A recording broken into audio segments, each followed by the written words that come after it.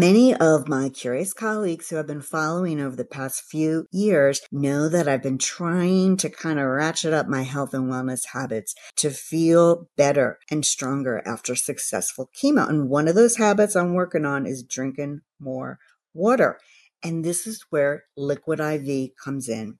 Liquid IV is the category-winning hydration brand fueling your well-being, and it's their hydration multiplier. That's the one product you're missing in your daily routine. What's nice about it, it's just this one stick, and in it you get 5 essential vitamins, B3, B5, B6, B12, and vitamin C. And get this, it's 2 times faster hydration than water alone.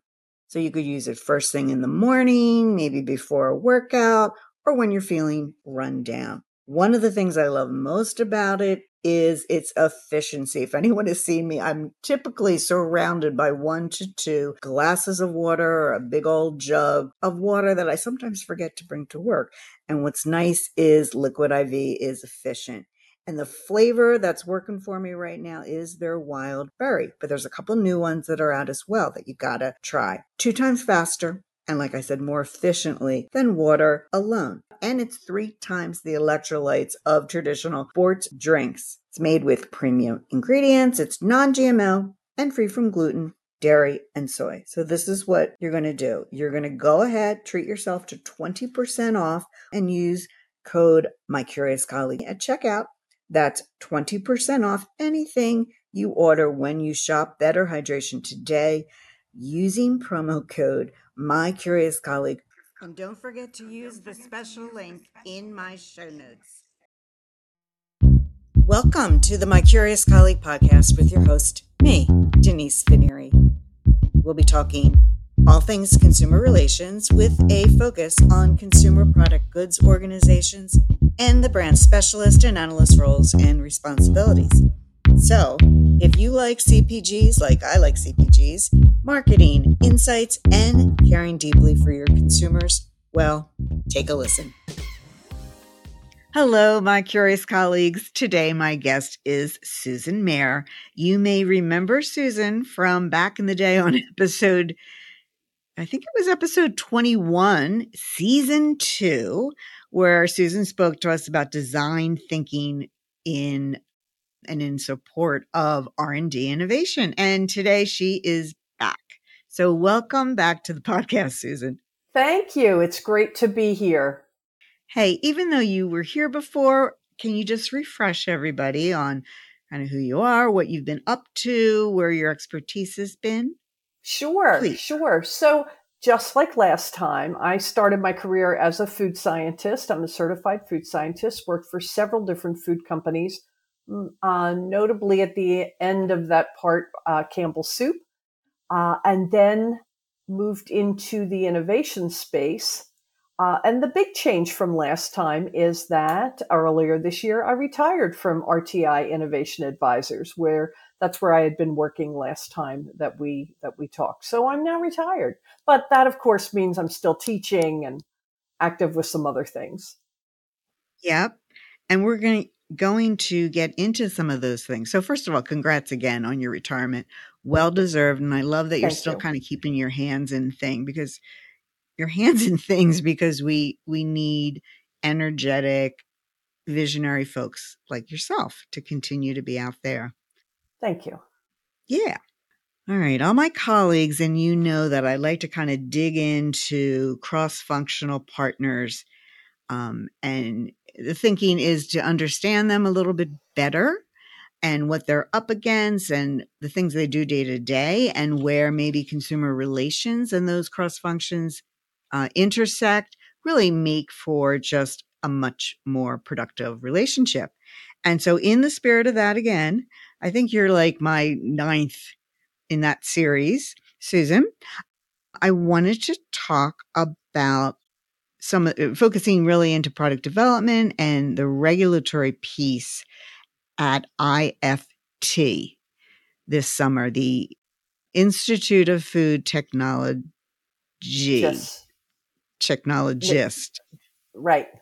Right. I think everybody always uses the acronym and you forget it's Institute of Food Technologists. Yeah. So let's dig into that what are you going to be talking about, and what do you need to begin to do this topic you're going to be talking about? Sure, sure. So the annual conference for IFT is this summer, and it goes by the acronym FIRST, which is Food Improved with Science, Technology, and Research, but in a different order, right? So to get the RST.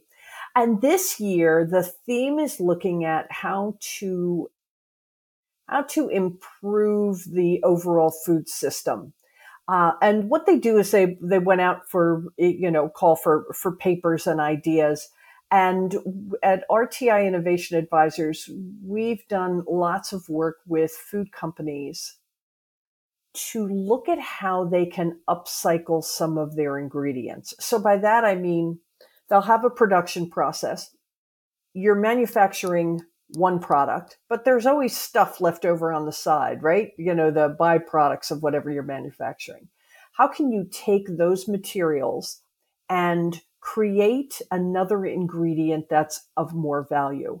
So, but there's lots out in the news about how much food waste there is. And a lot of the food waste is more post-consumer or restaurants, that type of thing.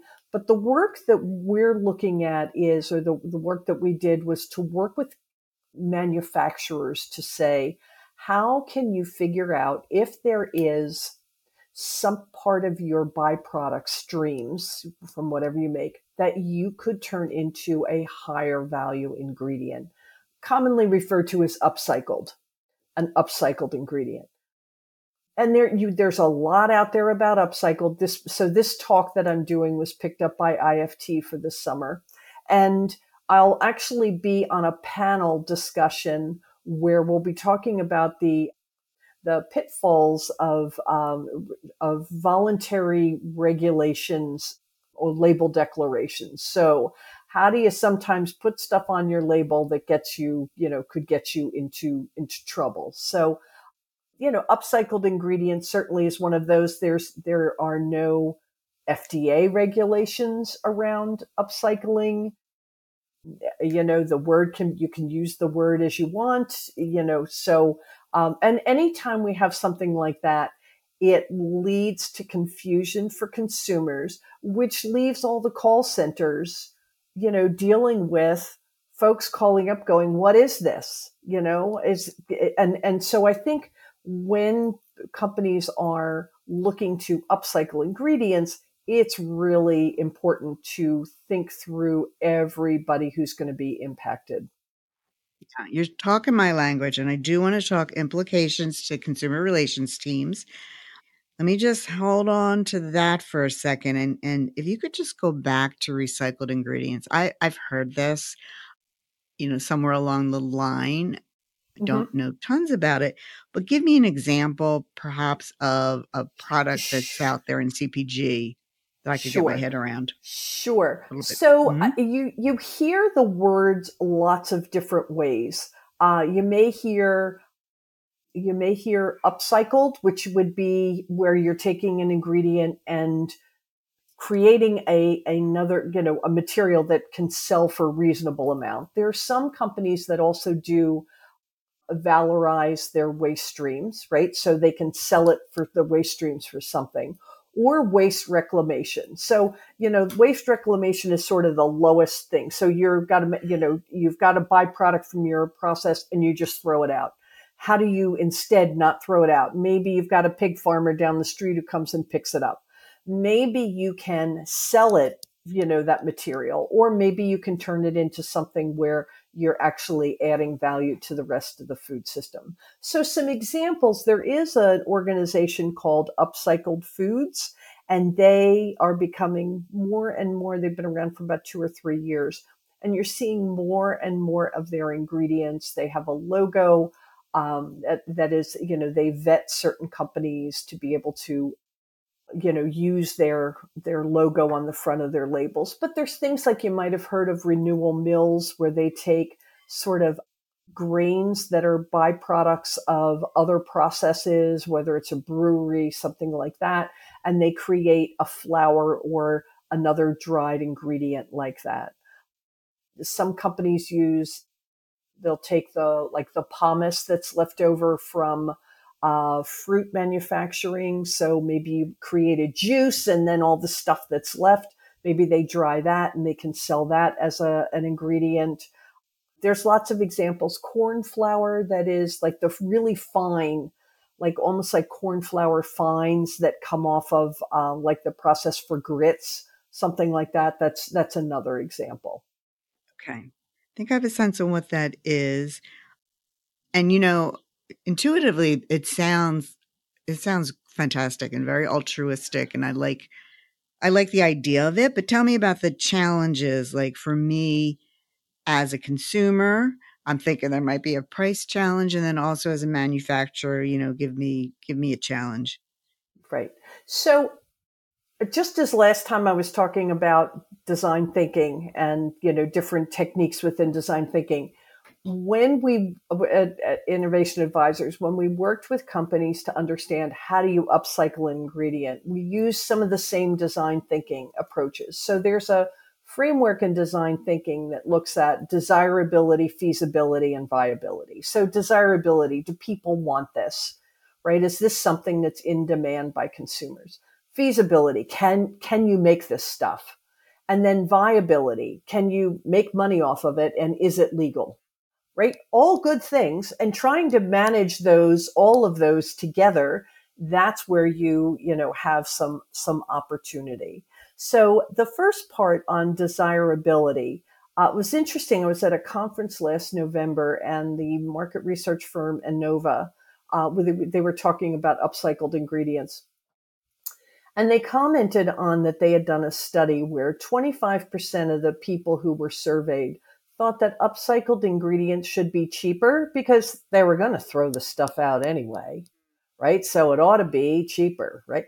The problem is you've got to usually take this ingredient and process it, stabilize it, dry it, whatever, right? It does, and you're not making as much of it as you would through a normal production process. So, consumers are expecting that, it maybe this is going to be cheaper when in fact this ingredient may not be. So that kind of leads you from now you've got one issue with consumers, right? Because they're thinking like, why is this food so expensive if you're putting stuff in there you're going to throw out anyway? And then there's also the aspect for consumers of trying to understand. Most consumers do want to use upcycled ingredients. They do want to know that they're reducing food waste, but they also want to know what it is you're putting in there, right? So when you look at, like, if you looked at the Upcycled Foods website, most of the ingredients that actually are available now are things that are close enough in that it feels comfortable. You could easily explain it, right? So it's the corn fines, flour fines, that kind of thing. Right.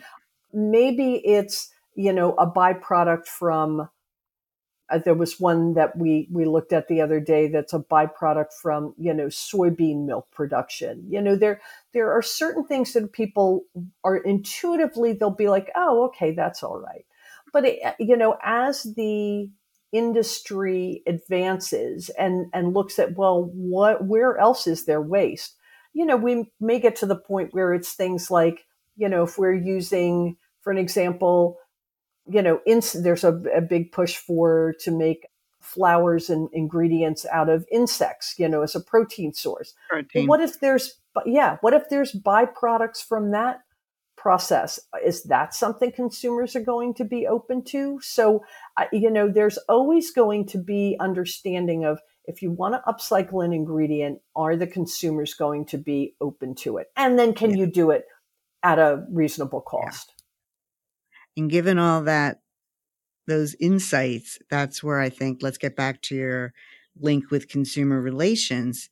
How can call centers and, brand ambassadors who are maybe on the phone or in social media, how can they help hold consumers' hands when they Mm-hmm. come across a product with a label and they see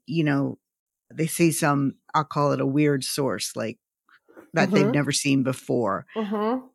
that happens to probably be the upcycled ingredient. So how, you know, definitely that raises the fact that you need to have FAQs that really talk to each one of those ingredients that you feel consumer might delve into. Yeah.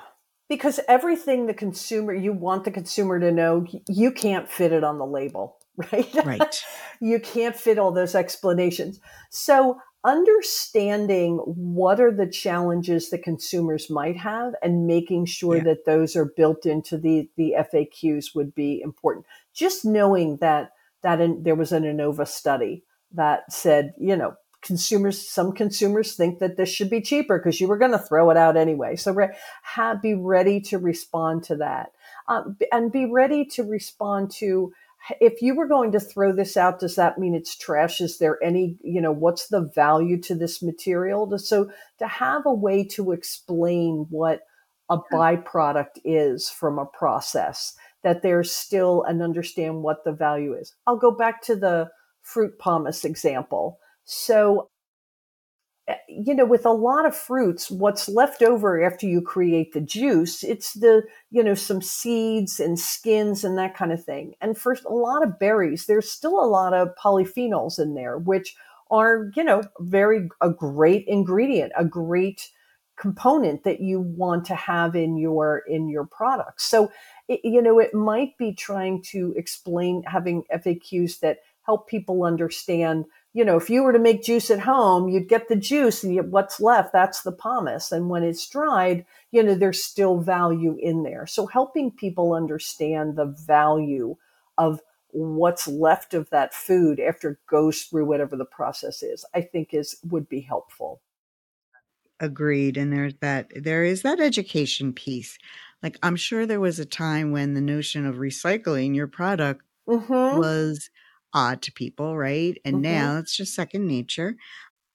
And so, there is this onus now on some of these companies, I would say, that the website should have, in a friendly manner, that education piece, whether it's, blog post or their own FAQs on the website, and they should be supported also in the in consumer Mm-hmm. relations FAQs.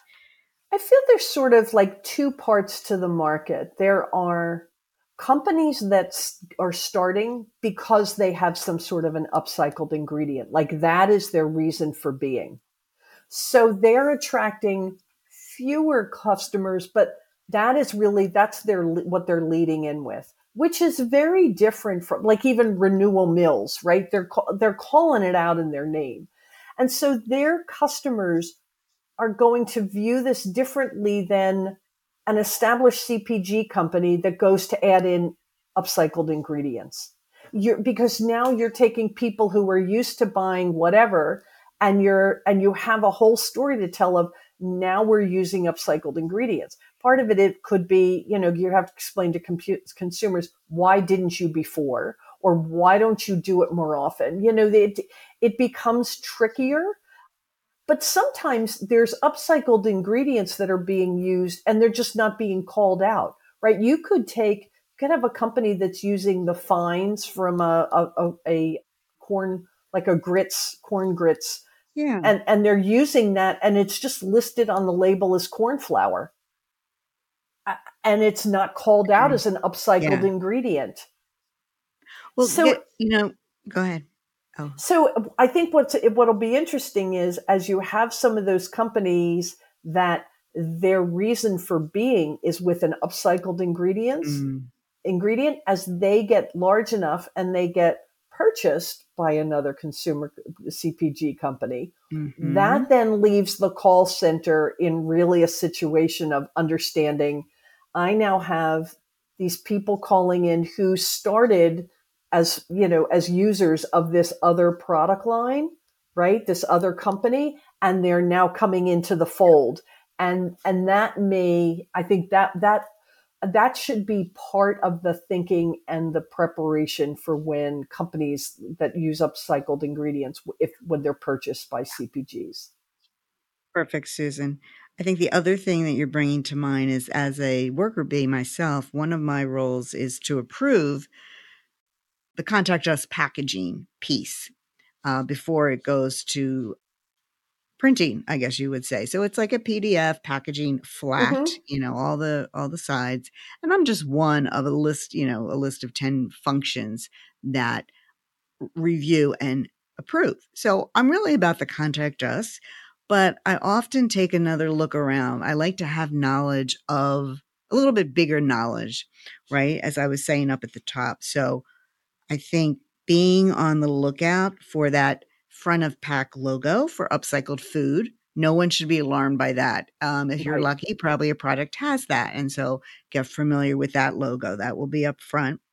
And I think the other thing that you were saying, this notion of a little bit of knowledge around regulations. And so when it's mandatory versus voluntary. So again, Mm-hmm. If I like to be a risk mitigator and I want to be knowledgeable about some of the regs for upcycle because I want to put a second pair of eyes on whether or not I should see some sort of disclosure. So you said up at the top, I think you said there's this voluntary aspect. It's not, mandated. So just talk to me about that. When is it considered voluntary? All the time or in certain Right. situations? The Right word, now? the that upcycled logo is voluntary. So really what The has to be on the disclaimer I'm label, thinking about that like a yeah. So the little logo that is the upcycled foods logo. That's totally voluntary. That would be on front of pack. okay. That's the FDA has nothing to do with that. Mhm. The upcycled folks, of course, they're going to police it themselves, right? Okay. But the back of pack, as far as the ingredient listing, whatever, an upcycled ingredient on its specification still has to list the, what the ingredient listing has to be and what are the specifications, right? The major nutrients, whatever it is you need to measure, moisture, color, whatever, depending upon what it is. So all of those would be consistent, whether it's upcycled or not. And it's from that spec that you do your formulation, that you create your ingredient listing. So from an ingredient listing, you can't necessarily call it out. What'll be interesting to see is, will FDA allow to have it called upcycled ingredients? So like, is it dried pomace or can you say dried upcycled? So right now FDA is not playing with the word upcycled. That would just be on the front label. But that may be something, I mean, look, we went through this with organic years ago, right? There's always words that come in that as it becomes more utilized, then FDA potentially has to come in and say something. But right now, if the specification says upcycled and you list it on the ingredient listing, that may be fine. But really for the upcycled, they're looking at the front of pack. That's really where you want to For the get people's logo. attention. Yep. And we'll have to see how within the ingredient statement, how they're going to Mm-hmm. refer to upcycled ingredients. Mm-hmm. Now Or there maybe are they'll have a some. separate section. No, Yeah. they won't Well, have a there section. are some that'll have the ingredient and an asterisk, and then Oh, below yes. the ingredient listing, it'll say upcycled, which Yes. which works well, right? Because then you're not making that ingredient listing any longer, right? The fewer words, the better, just so it can all fit. So I think there's different ways to go about it. And then, of course, sometimes the upcycled ingredients go into consumer products that are not foods, right? So you could take like a dried pomace, you could put it into, a lotion or a shampoo or, something like that. So there's in CPG in the broader sense, all these words apply or concepts apply. Such an interesting topic. And I see maybe, some of these startup emerging brands that you kind of reference would play in this area. So, and then perhaps eventually, as you mentioned, get acquired. But back to you. When is this IFT? It's in Chicago. Right. So it's in Plug that a little. Chicago in the middle of July. And it starts on Sunday night, the 16th. And then the talk that I'm doing is on Tuesday, the 18th. And then I'm co-hosting another session on Monday, the 17th. But this talk that I'm doing is on Tuesday. It's always a big show, 20,000 of my closest friends, right? Oh, There's a lot going on, oh my goodness. a few hundred exhibitors. It's a lot of great talks. Yeah. And, for folks, the thing that's changed that I really like is when you attend, or, you purchase your ticket to attend, it also allows you for a year to listen to all of the talks, all the research talks. So instead of feeling like you got to run from room to room and you miss Yeah. something, you can go back and listen. Well, like I have a 20-minute talk on how to upcycle, to help people understand, how you might want to go about and do that. And so and the people who have, have purchased a ticket, they'll have access to that talk for a year. That's a great value over there at IFT. That's fantastic. Thanks for Yeah. sharing that with us. Yeah. Thanks for giving us a little primer on upcycled ingredients. I, again, Sure. always love chatting with you. Appreciate your time tonight. And you too. You too. It's great to see you. If you've learned even a kernel of an idea or was inspired by this episode, please consider rating and reviewing the podcast on Apple Podcast. Be sure to share out the hashtag CPG CX because CPG CX really and truly rocks. You have been listening to the My Curious Colleague podcast with Denise Veneer. Thank you for your time.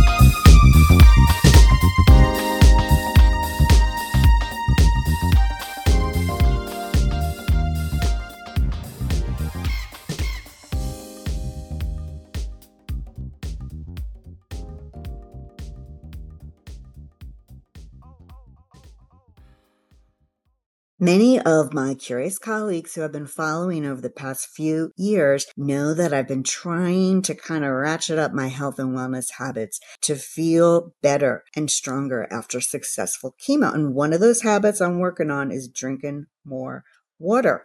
And this is where Liquid IV comes in. Liquid IV is the category winning hydration brand fueling your well-being, and it's their hydration multiplier.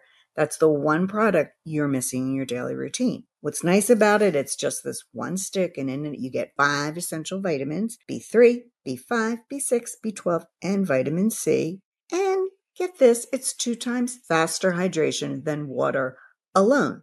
So you could use it first thing in the morning, maybe before a workout, or when you're feeling run down. One of the things I love most about it is its efficiency. If anyone has seen me, I'm typically surrounded by 1 to 2 glasses of water or a big old jug of water that I sometimes forget to bring to work.